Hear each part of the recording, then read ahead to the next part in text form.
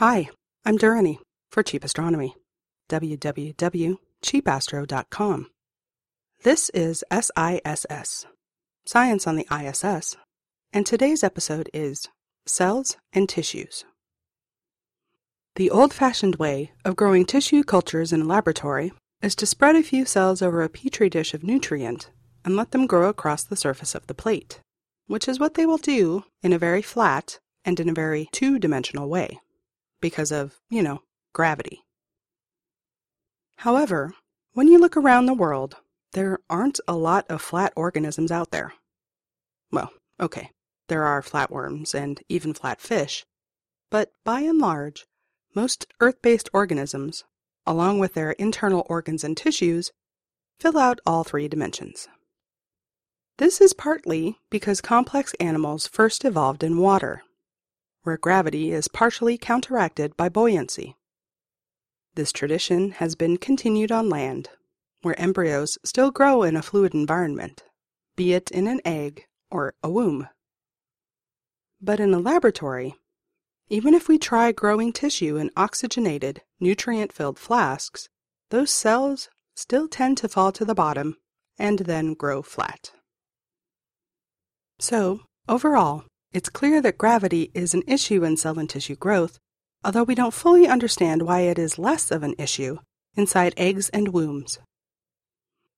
Wouldn't it be great if there was a laboratory where all the effects of gravity could be eliminated, so that you could watch what happens when tissue cultures grow under these conditions? Fortunately, the wealth of great science gear already aboard the ISS includes facilities for growing cell and tissue cultures. However, the history of this technology has taken some unusual turns. Back in the 70s, when people were preparing for the dawn of the space shuttle era, building a space-based culture system that would support 3D tissue growth was high on the list. The concept of a bioreactor was developed, which was essentially a soup can with a system of membranes that worked a bit like lungs and kidneys, to maintain a constant supply of oxygen and nutrients and remove waste products, meaning the cells could float happily and homeostatically in a sealed container of fluid and hopefully grow into a 3D tissue. Of course, the envisioned system would only work in space, since on Earth all the cells would just sink to the bottom. However, so the story goes, just as the bioreactor was about to be launched, there was the 1986 Space Shuttle Challenger disaster, and suddenly NASA's new bioreactor was all dressed up with nowhere to go. Frustrated, the bioreactor's developers figured that there might be a way to at least mimic the effects of microgravity by keeping the fluid in motion so that the cells wouldn't all settle on the bottom. They figured this might allow them to test a few more features of the system before the space shuttle was back and flying again. Pretty soon, they figured out that if you just put the soup can on its side and rotated it, then the cells within it would remain in a constant state of trying to settle on the bottom, but never quite managing to, instead just going around and around in a continuously circulating current, which was a bit like being in freefall, even if it wasn't really freefall. And, to everyone's surprise, this space prototype started growing 3D tissues. In a soup can, made to rotate on its side, we were suddenly achieving what we had assumed would need a multi-billion-dollar space transportation system to achieve. So, it seems, sometimes even just the thought of sending something into space is enough to stimulate a technological breakthrough, even if you never actually manage to get it into space. Nonetheless, a bioreactor was eventually launched aboard Space Shuttle STS-70 in 1995, and increasingly sophisticated bioreactors were launched regularly thereafter. The bioreactor system, which has seen a lot more use on Earth than it has ever seen in space, is now commemorated in the NASA Space Technology Hall of Fame. Even today, we are not sure whether the space-going cultures have it over the Earthbound cultures as the best way to investigate 3D tissue cultures. Despite the success of the rotating soup cans on Earth, we think that space-borne bioreactors should be able to grow tissues of higher quality and size than are achievable on Earth, although this has yet to be fully demonstrated. What's exciting about 3D tissue culture systems is that they can support cell differentiation. For example, if you grow intestinal cells in a petri dish on Earth, you will just grow a collection of flat, undifferentiated cells. But if you grow these intestinal cells in a 3D tissue culture system, the cells develop microvilli, which are finger-like protrusions of the cell membrane.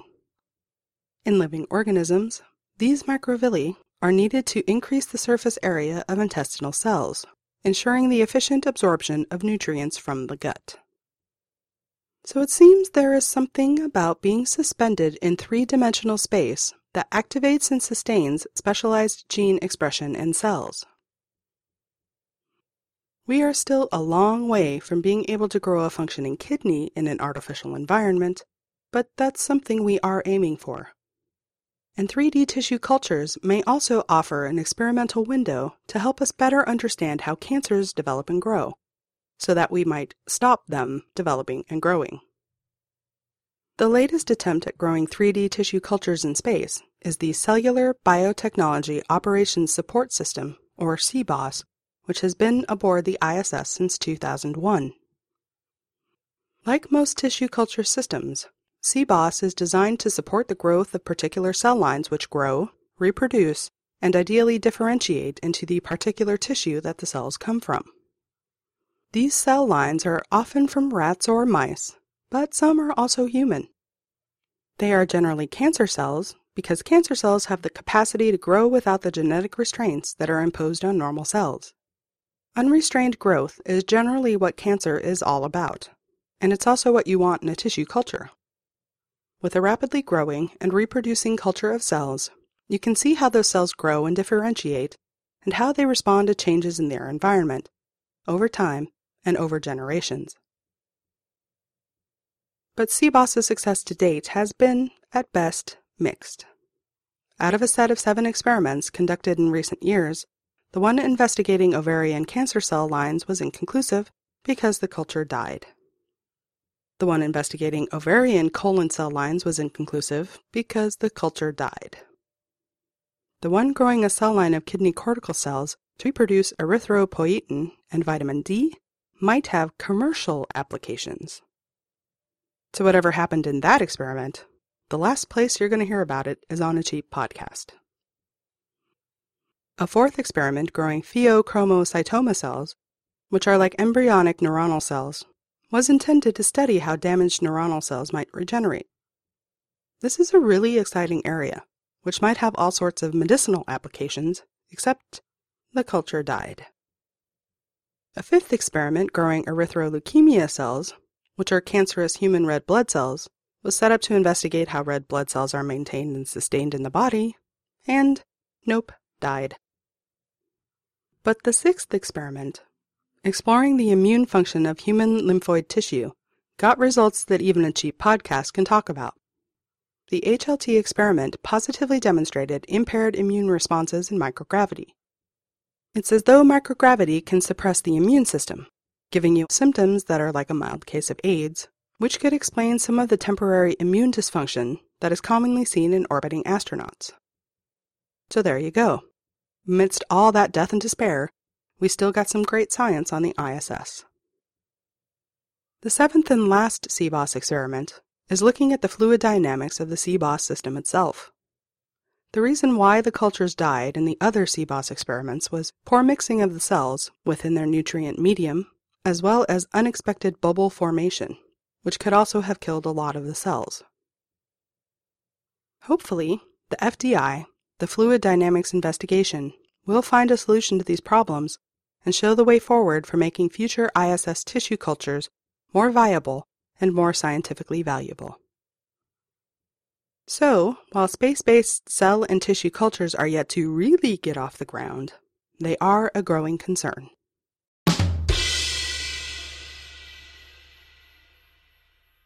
Thanks for listening. This has been Durrani for Cheap Astronomy. www.cheapastro.com. Cheap Astronomy offers an educational website, where soup cans can help feed a hungry mind. No ads, no profit, just good science. Bye!